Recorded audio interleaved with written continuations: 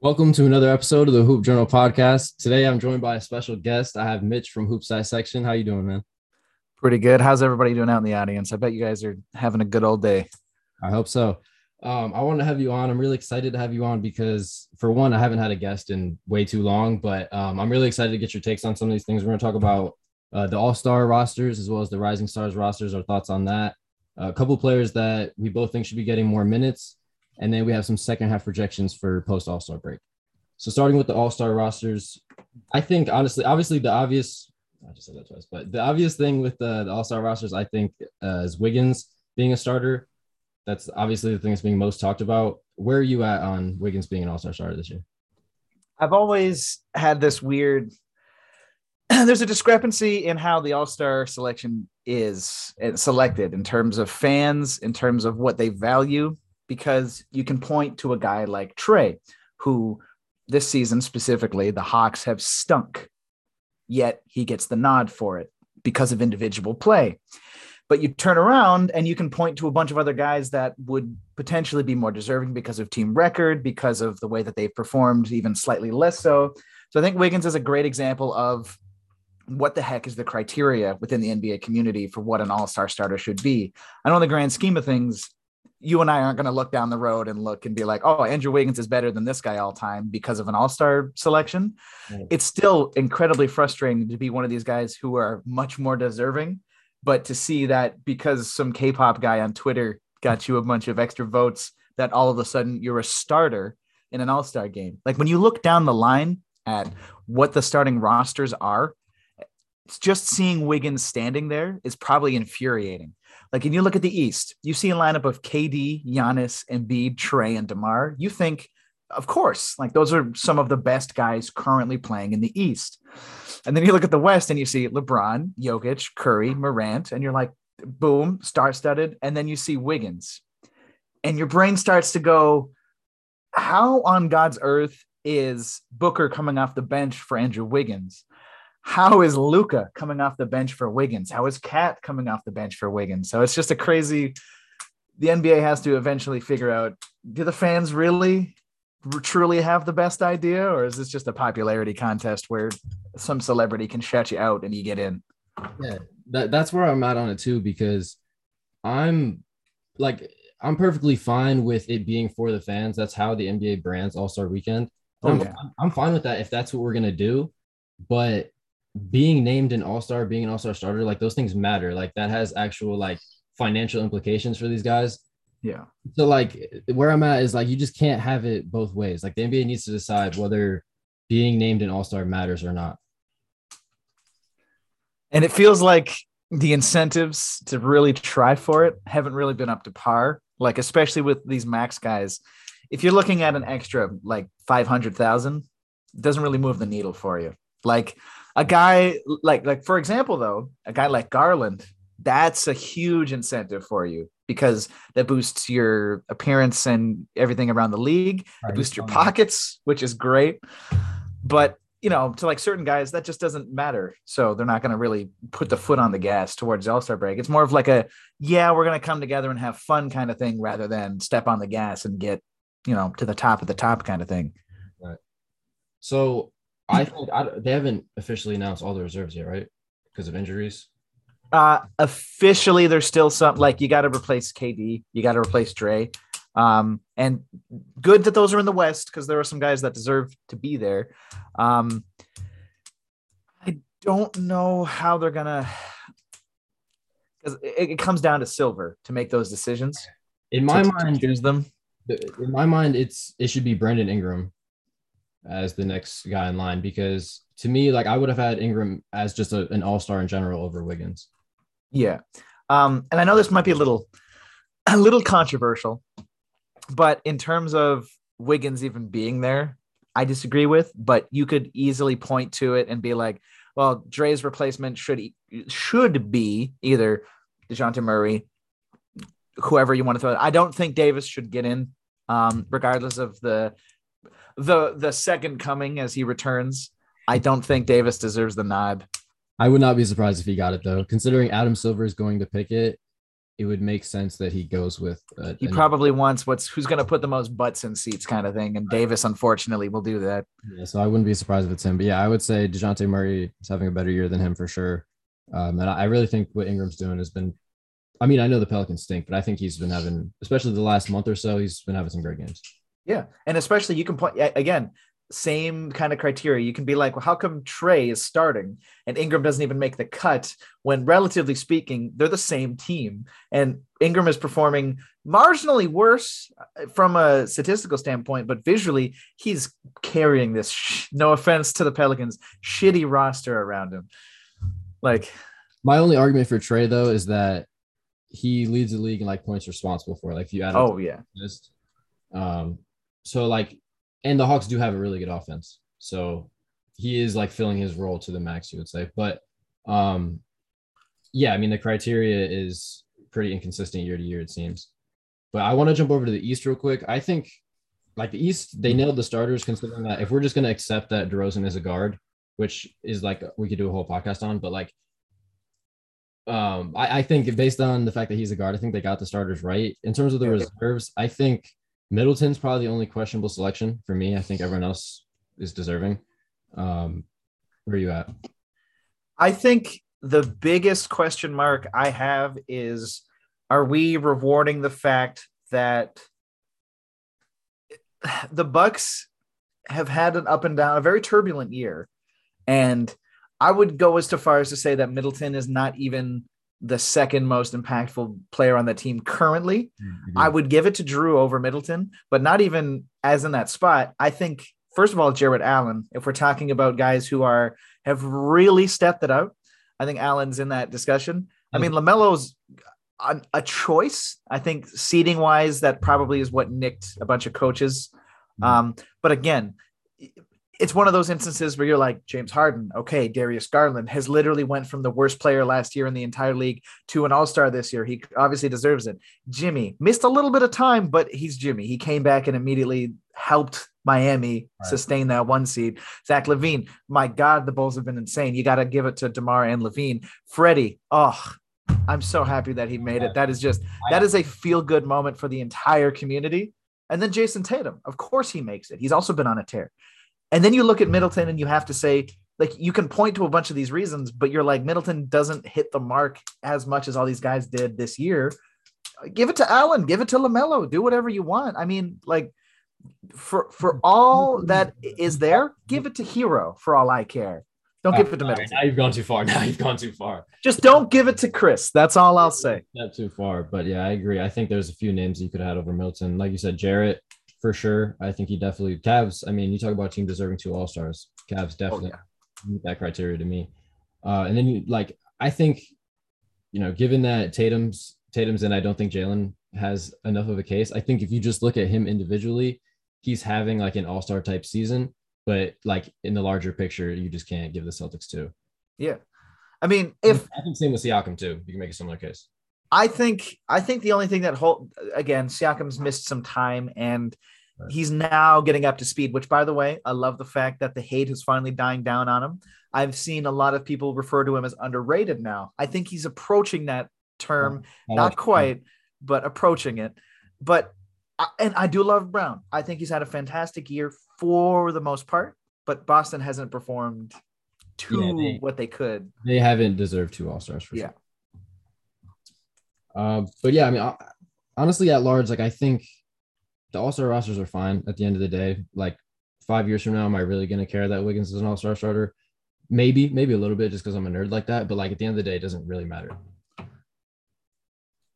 So I want to move to the Rising Stars rosters. Just want to touch on those real quick. Honestly, a lot of people refer to the Rising Stars game as like the low light of All-Star weekend. I actually think it's pretty exciting to see these dudes like at a big stage like that and just to see what they can do.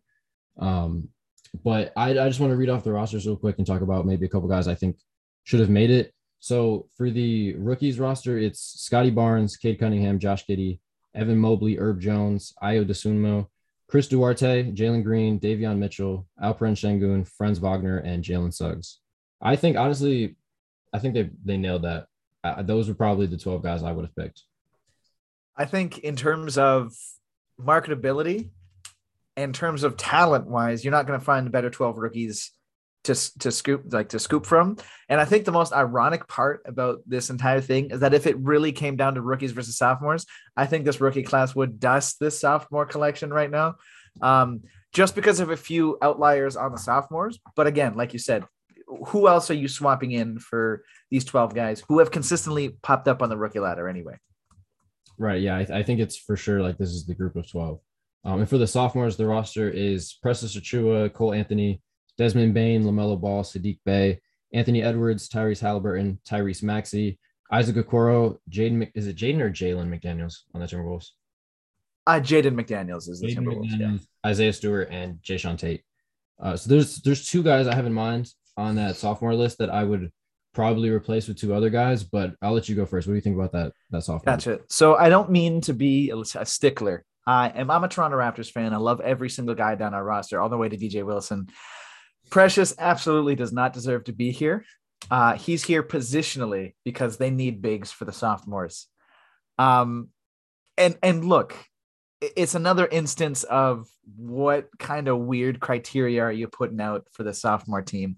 Because in terms of guys who deserve to be here, majority of this list is correct. For sure. Like Cole, Bain, Ball, Edwards, Halliburton, Maxey, obviously. I'm torn slightly on Okoro existing here because of how inconsistent he's been, but Cleveland as a whole has been fantastic. So I guess you got to find a way to get him in there. Okay. My other big point is Isaiah Stewart. Detroit has stunk, and he has not been as good as some other guys, I'll say. Yeah, having three guys on this team is pretty interesting, I think. It is weird to me because I agree that Bey should be there, and Cade obviously needs to be there because he's bringing in all the tickets, but you don't need Isaiah Stewart there. I agree that Jayshawn Tate should be there, actually. I do. I like that he's on there. I'm glad. I am glad that Houston's getting some love there. And Jaden McDaniels is enough of a ball stopper that I think you throw him a bone there just because of Minnesota's identity. And they've been a really good defensive team lately. So this is just some more love. But yeah, sorry, Precious. You are one of the oddest men out on this entire roster. Yeah, I think it's pretty clear, they needed a big. But I would have had, honestly, I think you could argue Okongwu over Stewart and Precious. I know he hasn't played a lot. He doesn't have the minutes of a lot of these guys. But I think just in terms of how talented he is, I think you could definitely make the case of him over those two guys. I think the biggest sort of leap in Okongwu's direction is the fact that he has not only replicated what they needed him to become with everybody out, but he has stepped. I think it was a graph of just linear progression between guys who have stepped in for roles for other All-Stars being out. Mm-hmm. And he has been phenomenal. And I understand that sample size is a big thing here, but you got to contextualize what you're actually watching. Like the guy, he was kind of dismissed for the most part by a lot of fans for where he was selected. And I'm not saying that he's reached those expectations, but he's on the right track to do so. I had him higher than 6th. He should have went top 3. I think comfortably, conservatively, he should have been a top 5 lock, if that 4/5. Falling to 6, I think, is a blessing in disguise for the timeline that Atlanta has, because I'm not going to say that they're not a young team, because they are. They're an incredibly young team. I think an average age of 23. But there's just some guys you point to and be like, by the time Trey hits his stride, are they really going to be there? Like, Collins is already kind of disgruntled with there. Capella is going to be 28 soon. So, I mean, Okongwu was he's set up to, as soon as Trey hits his prime, he's going to be the perfect role man next to him. And he can do so much more once he's in his prime too. And I love Cooper, but that's for another day. Sharif, I like Sharif. I just don't know if he's an NBA player. He's going to be a really... Right now, no. If he's going to be, he's going to be a good one, if that makes any sense. But I just don't know if... I mean, he's 5'11", But 6 foot in shoes. They all play in shoes. In platforms. Everyone plays in shoes. That doesn't make anyone taller. But yeah, just one last thing on Okongwu. I think he's going to be really good. I think you said it well, how he's going to match up with Trey's timeline really well. And yeah, I mean, he should be playing in this game, in the Clorox Rising Stars game. Especially with in terms of confidence going forward. A lot of these rookies, once they're in this light, will be like, because I think right now you can point to a couple guys who don't really think they belong in this position. I think you look at Sengun, who's had a really hard time just solidifying a spot in Houston. I think being a part of the Rising Stars game will have a lot of confidence boosts coming in. Like, I think you'll see guys like Jalen Green, for example, who's going to be like, okay, I got to get all the noise out of my head and actually focus on the game. I think Suggs is a guy who has been trending in the right direction, who will eventually hit that. So we'll get onto those projections later, but I think confidence is a huge key for these games. Yeah, I agree. So we'll move on to the next segment. I wanted to talk about a couple players that I think should be getting more minutes, just guys who aren't in the rotation enough. And the first one, I think it's probably the first one that comes to a lot of people's mind is Cam Reddish on the Knicks. Just, I mean, they gave up a first round pick for him just to hardly even play him. It's been 10 games since they traded for him, and he's played a total of 21 minutes in 3 of those 10 games. So clearly, like, Tibbs doesn't really value him as part of the rotation. I wasn't surprised that he didn't play like the first game or two. Yeah. That it's Tibbs, but I mean, he's clearly not really going to be in the rotation here. I think for a player who they expect to be a running mate next to Barrett, because it's very quickly becoming RJ's team. I think for a guy who could seamlessly fit so much, they need to be in the experimentation realm rather than the let's hold on for dear life for a play-in spot realm. Because no offense, Knicks and Knicks fans, you have such an amazing city and culture. You can't just lean on that, though, anymore. We're not in the early 90s where everybody wants to play in the Garden. People can play in the Garden in away games. So finding your 2 dynamic scorers at the wing, which we know Reddish can be. We've seen it happen. Mm-hmm. You need to give him some sort of leeway. You need to give him a little bit extra rope to experiment on, because you're in a paradigm shift where RJ can be your guy on this team. He needs a running mate, and his friend is right there. And you weren't playing Knox anyway, so what does it matter? Just come on.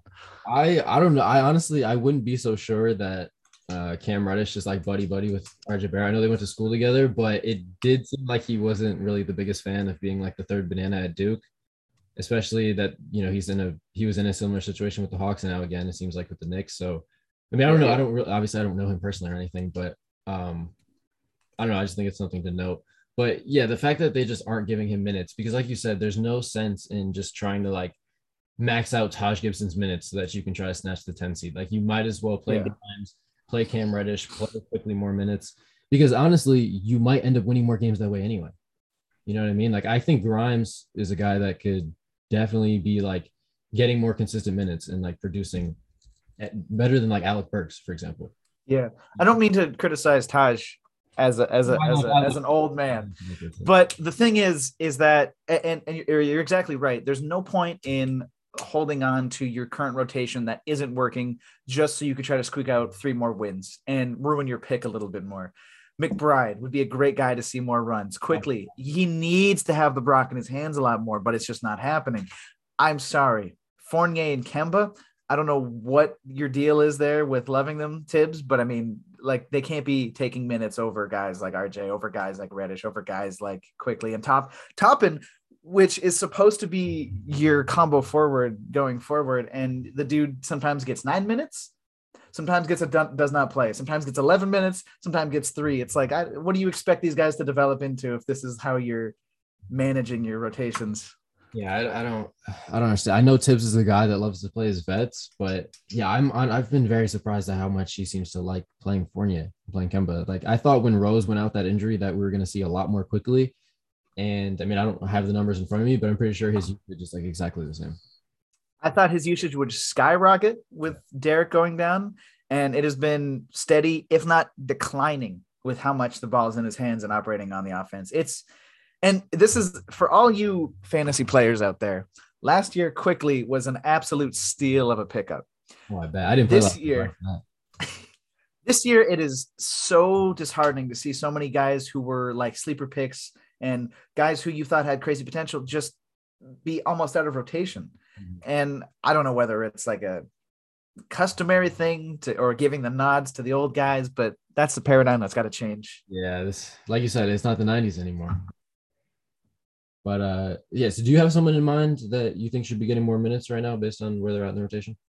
Where they're at, it's so this one's going to come in a little bias. So a while back, Malachi Flynn's father made some interesting quotes about Nick Nurse and how he said that his son was treated worse than a dog. Now, I assume a lot of people don't watch the 905 Raptors, but Malachi has struggled a lot, and Delano Banton has been significantly better. So what I'd like to see is Nurse not driving his starting five into the dirt, playing 48 minutes, and play Delano Banton and Malachi a little bit, because rhythm is such an important thing for a young guy.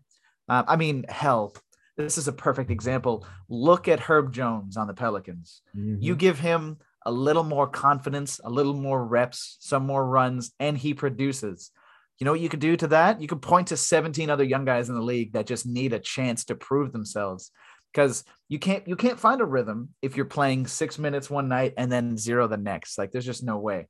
So 2 guys on the Raptors, great choice. I know this is a little nitpicky because I'm not a huge Sacramento fan, but Davion Mitchell has just exploded now that he's been given not the keys. He's given a temporary key to the offense right now next to Halliburton, and he's produced. So I don't mean to dismiss Fox, but Mitchell should be getting more runs as the third guard in that rotation. And I get it's hard because the Kings are in a weird spot, but I mean, come on, throw the kid a bone. So to touch on the Raptors real quick, I really like Banton. He was one of those guys that leading up to the draft, like there was like 4 or 5 guys that in the last week before the draft, I had just like discovered just because like some dude on Twitter was really high on him or something. Yeah. So I didn't really know about Banton till like the very end, but he's someone I'm really intrigued in. I think, especially on the Raptors too. Like I'm really intrigued by what Nick Nurse could do with him.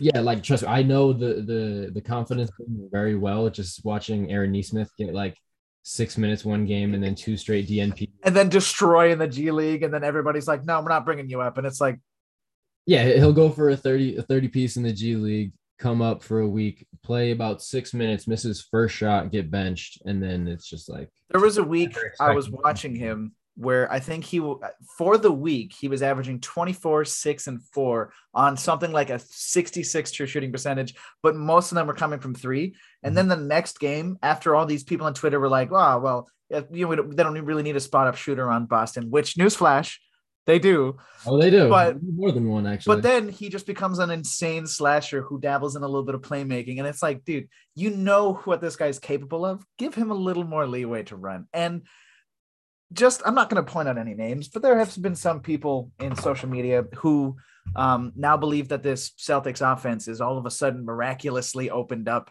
and that it's their defense that is taking the hits, when the literal polar opposite of that take has happened. If you won't say names, I will. Ball don't stop. Mr. I don't watch games. Ball don't stop has said, yes, the offense is so much more fluid now, and the Jays are capable of combining for 80. And it's like, actually, everybody's bought in defensively. It's the offense that has suffered greatly. And you know who would alleviate a bunch of those problems, even if a little bit? Naismith, because he's a creator, because he's a shooter, because he's a shot taker. And then the fact that the paradigm is just, no, it's the offense that is greatly improving. It's like, watch some Celtics games, people. Come on. Yeah. Man, I could do a whole podcast on Ball Don't Stop, man. Oh my goodness. He really provides me like so much entertainment. But I have one more guy that I want to talk about that I think should be getting more minutes. It's Jose Alvarado of the Pelicans. He's on a 2-way right now still, if I believe, but he needs to be converted to a full contract as soon as possible. This guy's only getting 11 minutes per game. He's played 30 minutes once in the 24 appearances that he has. And I mean, this dude, like, he's one of those guys where he's not putting up big box score numbers, but you just have to watch him play for 5 minutes and you can go, yeah, this guy's making an impact. Yeah. The thing is, this is kind of weird with 6-foot guards and 6'1" guards, especially. There is like growing pains that you expect to see where they get swallowed up by the defense, where, you know, they make like interesting decision after interesting decision that doesn't lead to anything. I do not see those kinds of blips and bumps with Jose. And this is the other thing. Guys approaching the deadline, you're going to see a lot of two-way guys get converted to like standard contracts. Sure. And David Johnson, Justin Champagny, hopefully Alvarado. I'm not going to make any guarantees just because of the Pelicans and their terrible management. But this is a guy who can not just be a spark plug off the bench. Eventually, I'd like to see him at least 25 minutes a game deep into the season, because Pelicans aren't doing nothing. And this guy would be such a bright spot, not just for the fans, but for the actual like morality of a team. Yeah, there was a short stretch there, like towards the end of December, where I thought the Pelicans were streaking and they're going to come for that 10 seed because it seemed like no one wanted it. But yeah, they're not really going anywhere this season, and they could definitely use like what I think Alvarado could be. I think it's something the Pelicans could definitely use, like when Zion comes back and they're at full strength. So yeah, I mean, he should definitely be converted to a full contract, and he needs more than 11 minutes per game. I know they have a lot of guards on the Pelicans, but I mean, he's been playing better than you could make the argument he's been their best guard in the last few weeks. Yeah, and I don't mean to say like, again, Nickeil Alexander-Walker, everybody's in love with him. People are still holding hope for Kira Lewis Jr. when he's healthy, that he's going to be the next big piece for them. But you're not in a spot where experimentation is going to hurt you if you're the Pelicans. So give the guy a little extra run and see what he does. And if you're impressed by it, of course, convert him to a normal contract. What you can't do is let this guy basically fizzle out into a G League and then let another team, like, for example, Orlando pick him up for a regular contract, or the Kings pick him up for a regular contract, because that's what these other teams will do. They'll see that you're not wanting to care enough to sign into a real contract, and then next thing you know, he's playing for the Lakers or something. Yeah, I mean, and you would think that a franchise that drafted a 23-year-old in the top 40 of the draft and then played him would know that, like, you got to give guys opportunity. But yeah, he's getting 11 minutes per game. He's only really started to play recently, but we'll see how it goes for the rest of the year. All right, so last segment, just to wrap up this pod, I want to just talk about a couple of projections that we have for the second half of the season, some post All-Star break stuff. We had the same thing. We talked about it before we started recording. We had the same idea in mind here, so I'll let you start this one off. You already know where we're going with this one, but gotcha. So what I will do is not eat up the entire section about Jalen Green, but first things first, anybody out there making these redrafts and inexplicably putting Jalen outside of the top 5, you need to calm down. Let these guys develop a little bit. It's interesting to note that Jalen Green right now is mirroring the production of Anthony Edwards last year before the All-Star break. Drives are relatively the same. Percentages for shooting are relatively the same. Finishing at the rim, relatively the same. Even shot attempts within 0 to 4 feet are exactly the same. There was a lot. I'm not going to compare them physically because Edwards is a tank compared to the wiggle of Jalen Green. But you got to think, if these trajectories are just a mental blip, Jalen Green, who already personifies confidence in the most ridiculous of ways, I'm not going to get into some of the audacious things that he's attempted, but just the very fact that these guys were playing relatively similar post All-Star break, something clicked. And I think that something is a little more control and maturity. Post All-Star break, I think Jalen Green is going to explode. I'm not going to have any predictions about climbing the rookie ladder because Cade Cunningham has essentially locked that top 3 spot up right now. And God knows what Scotty Barnes does. And Evan Mobley's still there. But Jalen Green potentially can make a run for that. And I think with how bad Houston is, they're not going to limit him in any terms of play. They're going to let him play through the growing pains because that's what you do when you're a bad team. But keep your eye on Jalen Green. That's all I'll say. I do worry a little bit, though, and I'm not going to pretend like I watch a ton of the Rockets, but I have watched a few of their games, and it seems like Jalen Green does a lot of standing in the corner for what I'd like. And you're right. I don't know exactly how much of that is like Silas's fault there, or like I'm not exactly sure, but he's not involved enough on the ball as much as I would like. So my biggest gripe with Houston as a whole, and this doesn't just fall on Green or Kevin Porter, they sort of lack an identity, and not just an identity as in like, oh, they're really good at defense, or they've got the number 1 pace, or really good at contesting 3-pointers in the corner. No, the idea is that they don't seem like they're bought into an idea as a team. And Jalen Green is a huge griping point about that. He ball watches. Sometimes when he's not involved in a play, you can see him just like as if he's spaced out and he's just like, oh, that's right, somebody took a shot and we got the rebound. Maybe I'll get the ball next.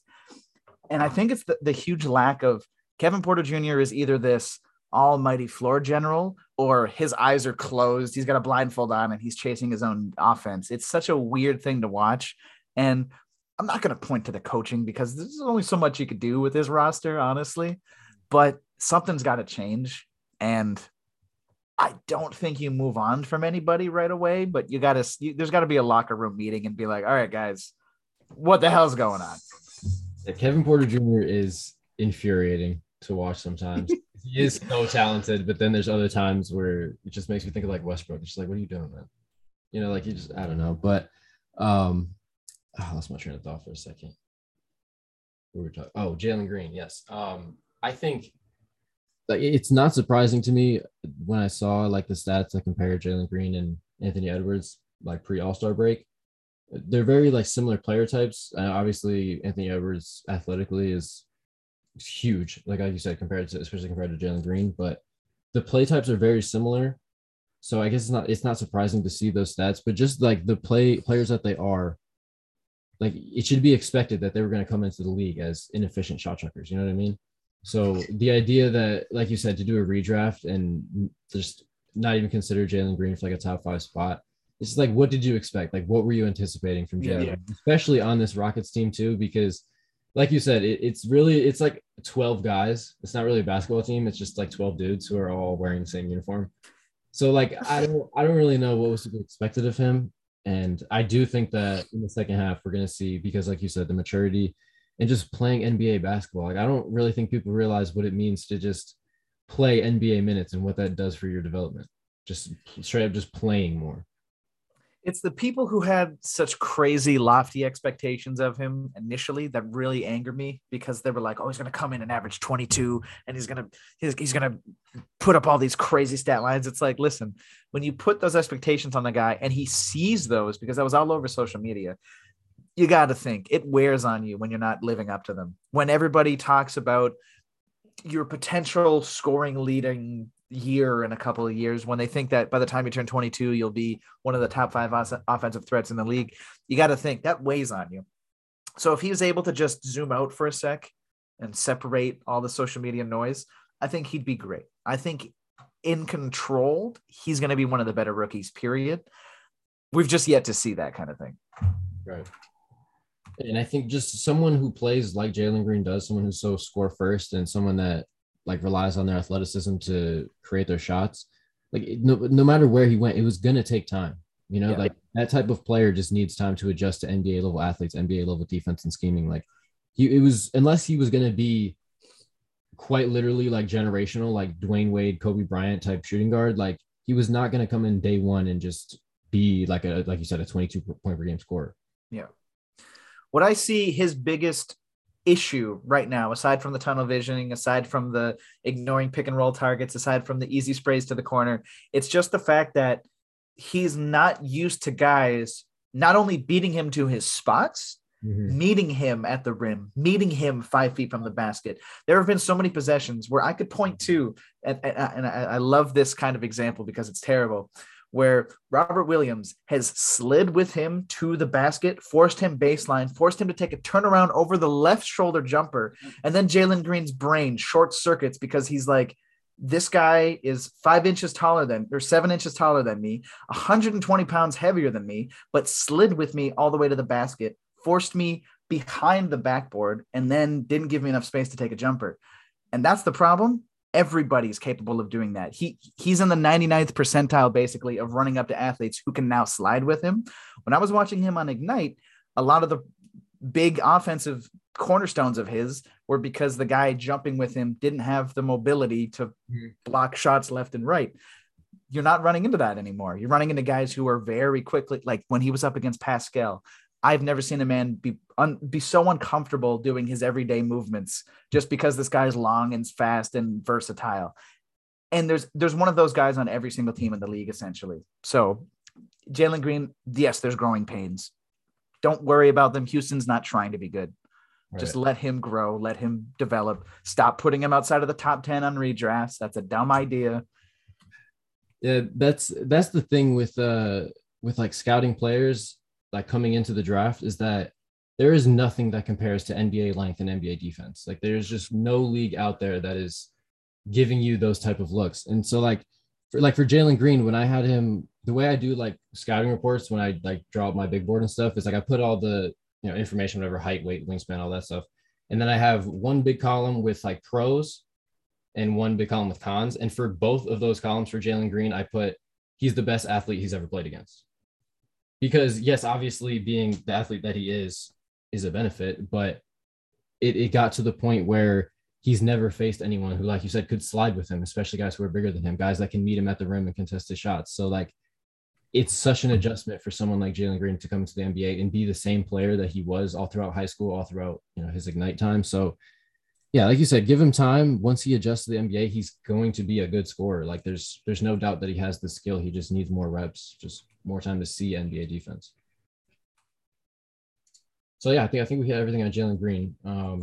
The other one that I had in mind, just for a second half projection, I do think that this recent stretch of Celtics basketball is legit. I know that they played the Kings, and then I know that they played the Wizards, but I do think that they're starting to turn a corner a little bit. They have the best defense, like by far, in the last like 15 games or so.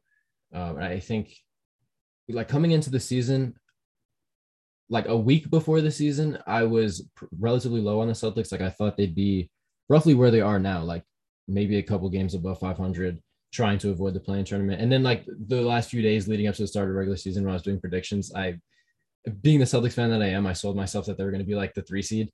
I was like, oh, it's wide open. Like they'll get there.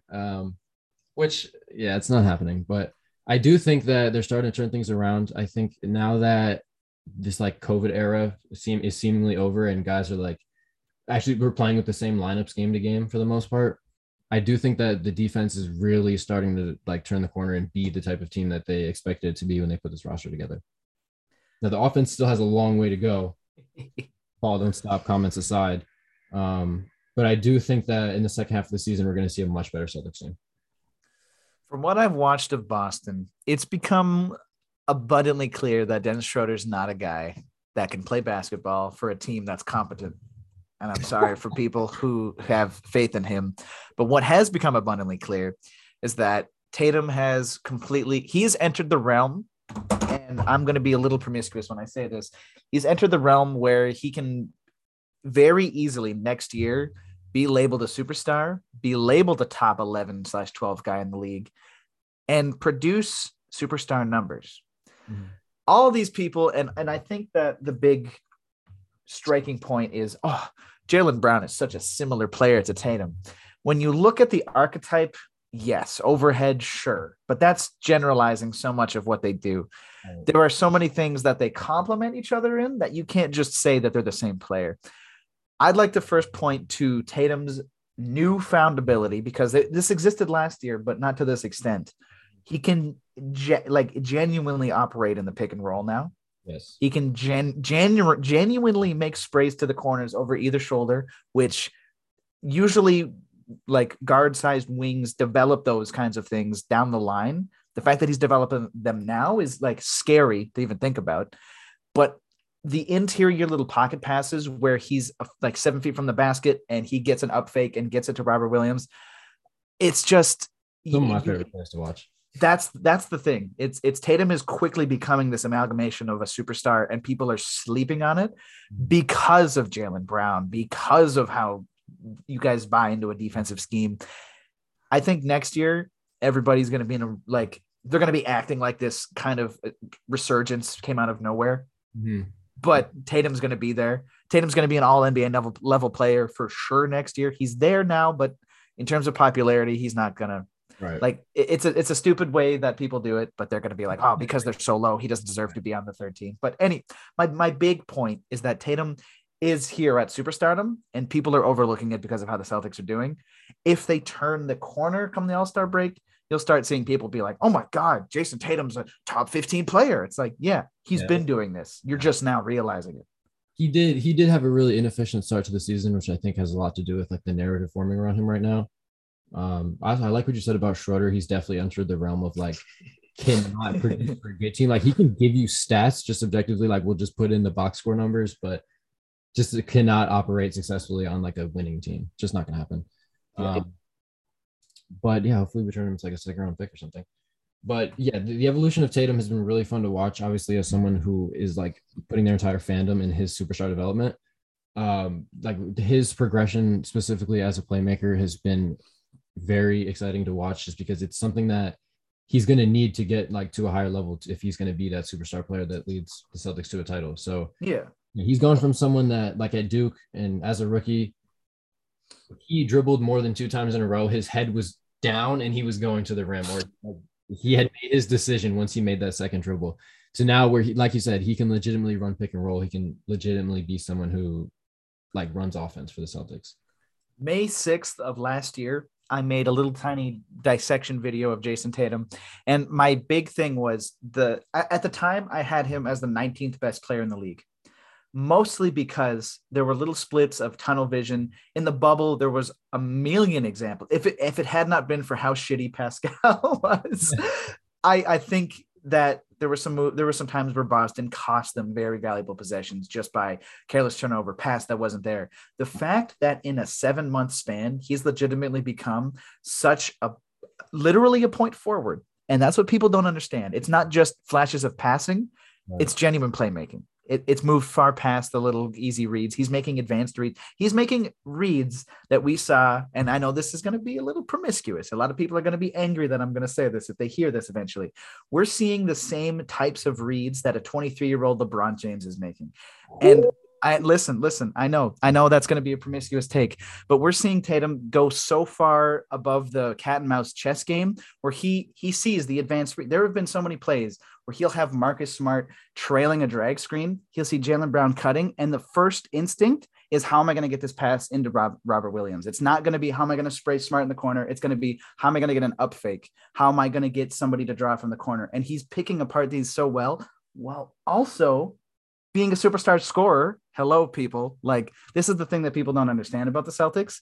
You guys are a point guard away from threatening everybody in the East.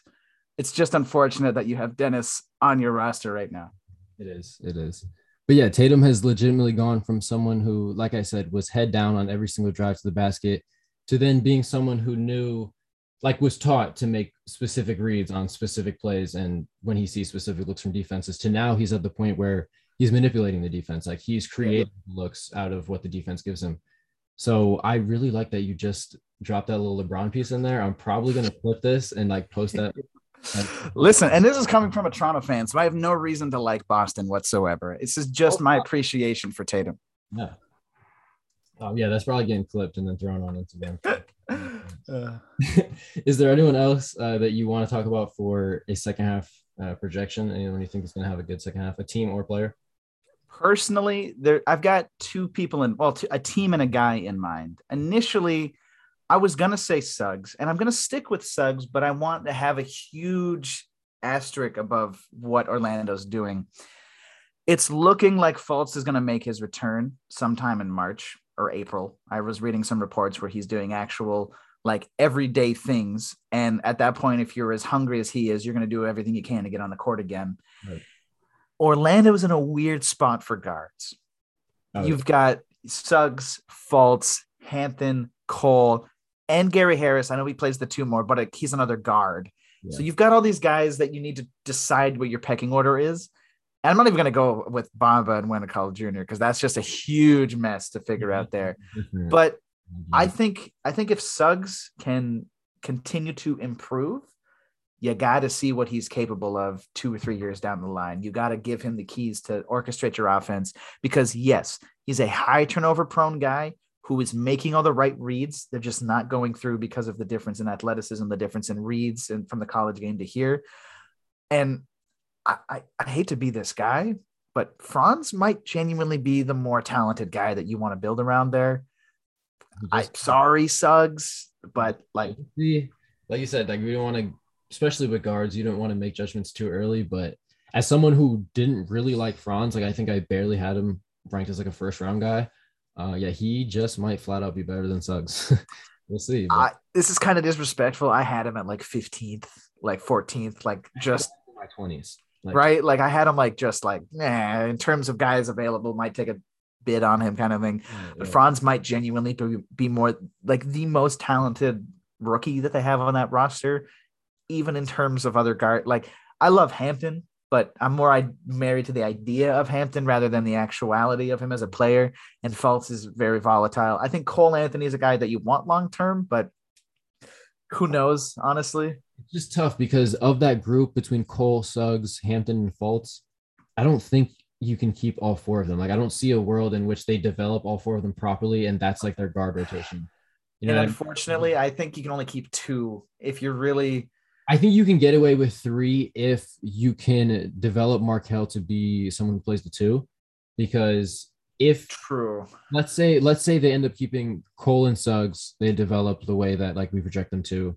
Hampton just sort of fizzles out, and they use Markelle mostly as a two. I think Cole and Suggs both can get to the point where they're good enough shooters where that works as a backcourt. Because defensively, I think Fultz can absolutely play the two, and just having like multiple playmakers out there, I think that that's the strategy I think they should go with, just multiple ball handlers.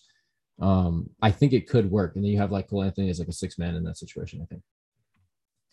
I think 3 is that you're hoping to God that one of them is comfortable playing the backup position. That's a great point. Yeah, I think Hampton is the odd. I don't mean to like diss any of them because again, it's the potential, it's the rawness that you could potentially get out of these guys. But I think Hampton becomes the odd man out there if Fultz is capable of becoming a 2. Yeah, Hampton just clearly has the lowest floor just based on what he's produced at this point in the NBA. I think I was really high on him coming into the draft. I think he was like really improperly used with the New Zealand Breakers the year before the draft. I think he has a lot of talent. I think he's a wild card, but yeah, definitely seems like the odd man out, at least to this point. And a team that I was specifically looking at, and I know that this might, because they're already so high up there, but Memphis finally has everybody healthy and clicking. Ja has been in and out of consistently being a part of their team. Jaren Jackson Jr. has figured out that he doesn't have to foul everybody every 2 seconds. And as much as this is going to pain you as a Celtics fan, Desmond Bane has arrived, man. Like this guy could have been so important and integral to this Boston team, but here he is playing his heart out for Memphis. So if Memphis, I say, makes at least one little over the hump kind of move, I think they could go as far as to win a round. I think they could potentially upset somebody in the second round. I'm not going to put them as genuine contenders because there's so many different factors leading into that health-wise. But I think Memphis, especially with how crazy young they are for doing this, is a good year of development and a piece away from just absolutely exploding in the West. You didn't have to do me like that, Mitch. Desmond Bane. Desmond Bane, please go to the Celtics. Oh, it's so painful. Those back-to-back drafts, really, it just any like love I had for Danny Ainge kind of went down the toilet. It's like brought us a title, so it's cool, but like, man, it's so bad. But yeah, I think damn, I kind of lost my train of thought for a second. Just the anger at Danny Ainge. Yeah, but no, the Grizzlies, I think even without making a move, like they could keep this roster, and I'm kind of at the point where I'm expecting them to win a round because with the way the Jazz are playing, the gap that the Grizzlies have gained on the Jazz for the 3 seed, I expect them to lock in that 3 seed. And then we're looking at the Mavericks, maybe the Nuggets. But here's the thing. It's the Nuggets if they're probably not playing well, like if Jamal doesn't come back full force. Like if the Nuggets are actually going to be like a threat, they probably won't be the 6 seed. So it's looking like the Mavericks, maybe the Lakers, God forbid, if they, who knows, maybe the Timberwolves. Like I honestly expect them to win a round. I wouldn't be surprised if they push the Warriors. I'm not going to pick them to beat the Warriors, but it'll be a fun matchup, especially just to watch the pacing go out there. But I like what you were talking about there for a bit because we do this song and dance every year where somebody in the West, we're just going to say Donovan Mitchell this time, where he and his co-star are disgruntled and one of them wants to leave. And the Knicks are always in that stupid conversation because of their city. And I don't mean to say that. I mean to say this in the nicest way possible. Donovan Mitchell going to the Knicks would be so, so stupid. So incredibly stupid, if not for the fact that what does that team even look like for trading for Donovan? I don't even know, man. What's left of that team? Like, why is that even like a suggestion? Like Stephen A. Smith, dude, you're such a great personality. Nobody wants to go to the Knicks for the sake of them being the Knicks anymore. Right. That's just not what the selling point is. Yeah. And The idea that like he has ties there because he's like from the area, I don't really think that's compelling him to. I don't let me know. just give up everything that we got going on in Utah Yeah. right now to go see how the Knicks are Yeah, doing. 'cause I was born close to where the Knicks play. Okay. Ugh. But yeah, I mean, I don't think that the Jazz are contending for a title. Like, I just don't think that the team's good enough. Like, from perimeter defense, and now losing Joe Ingles, we'll see how big of an impact it is. He hasn't been great this year. He's big. Like, I do feel like he's important, just like being who he is. Like, the same way that everyone says, like, Marcus Smart is like so important for the Celtics. Like, I feel like Joe Ingles is that for the Jazz. So we'll see what like not having his presence does to the team. But even with him, like they have the number one offense, but that perimeter defense like is just never going to hold up. So I don't Yeah. really think that they're competing for a title. But like you said, if he's going to go to the Knicks, if he's going to go to like some other big market, like what's left of that team if they trade him, because he just signed his deal. He has the max extension. He's not, we're not waiting out free agency here. So yeah, the idea that he's going to leave, despite like, I don't think this is the greatest situation for him because I do think he's a guy that could be like contending for titles, but the Jazz just aren't constructed for it. But I don't think, him getting traded to the Knicks is the answer. I think Utah's in a weird spot for their market and who they've got to build around.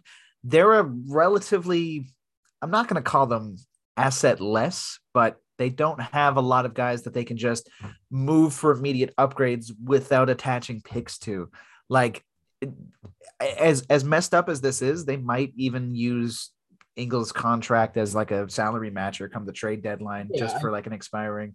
Yeah, I think any hopes that they had of like combining Ingles and a pick for like Jeremy Grant or something like that, I don't really think that the odds of that happening are that much lower because a team like the Pistons, like they aren't interested in Joe Ingles. They wanted to pick. So what they're interested in is an expiring contract that they can just do whatever with at this point. Yeah. Like they weren't interested in what Ingles was going to give them on the court. So I still think they can make that type of deal. Although I do think that like for Jeremy Grant example, there's going to be better offers out there than Joe Ingles' salary and like a late first. Yeah.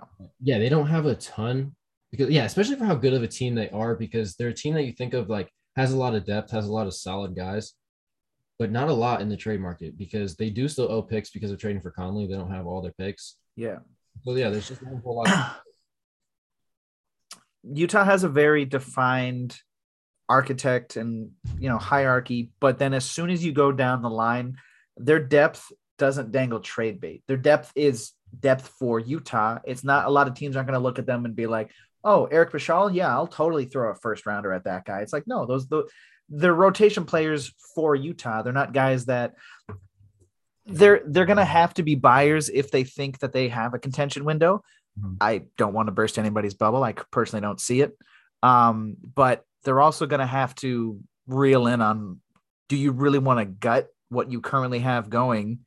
And like, you can't trade Jordan Clarkson and he'd be the guy that'd be worth the most on the market. Right, so what do you even do past that point? Do you hope that you can just bring in a young guy, potentially get somebody off the buyout market and hope for the best? Like, there's no immediate move that I see that alleviates Utah's problems. Mm-hmm. And with turmoil growing, I don't think there's a move long-term that really sets them up on the big stage.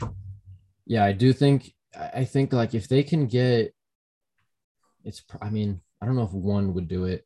They just need guys who are better than Royce O'Neal on defense. Like he cannot be the primary stopper.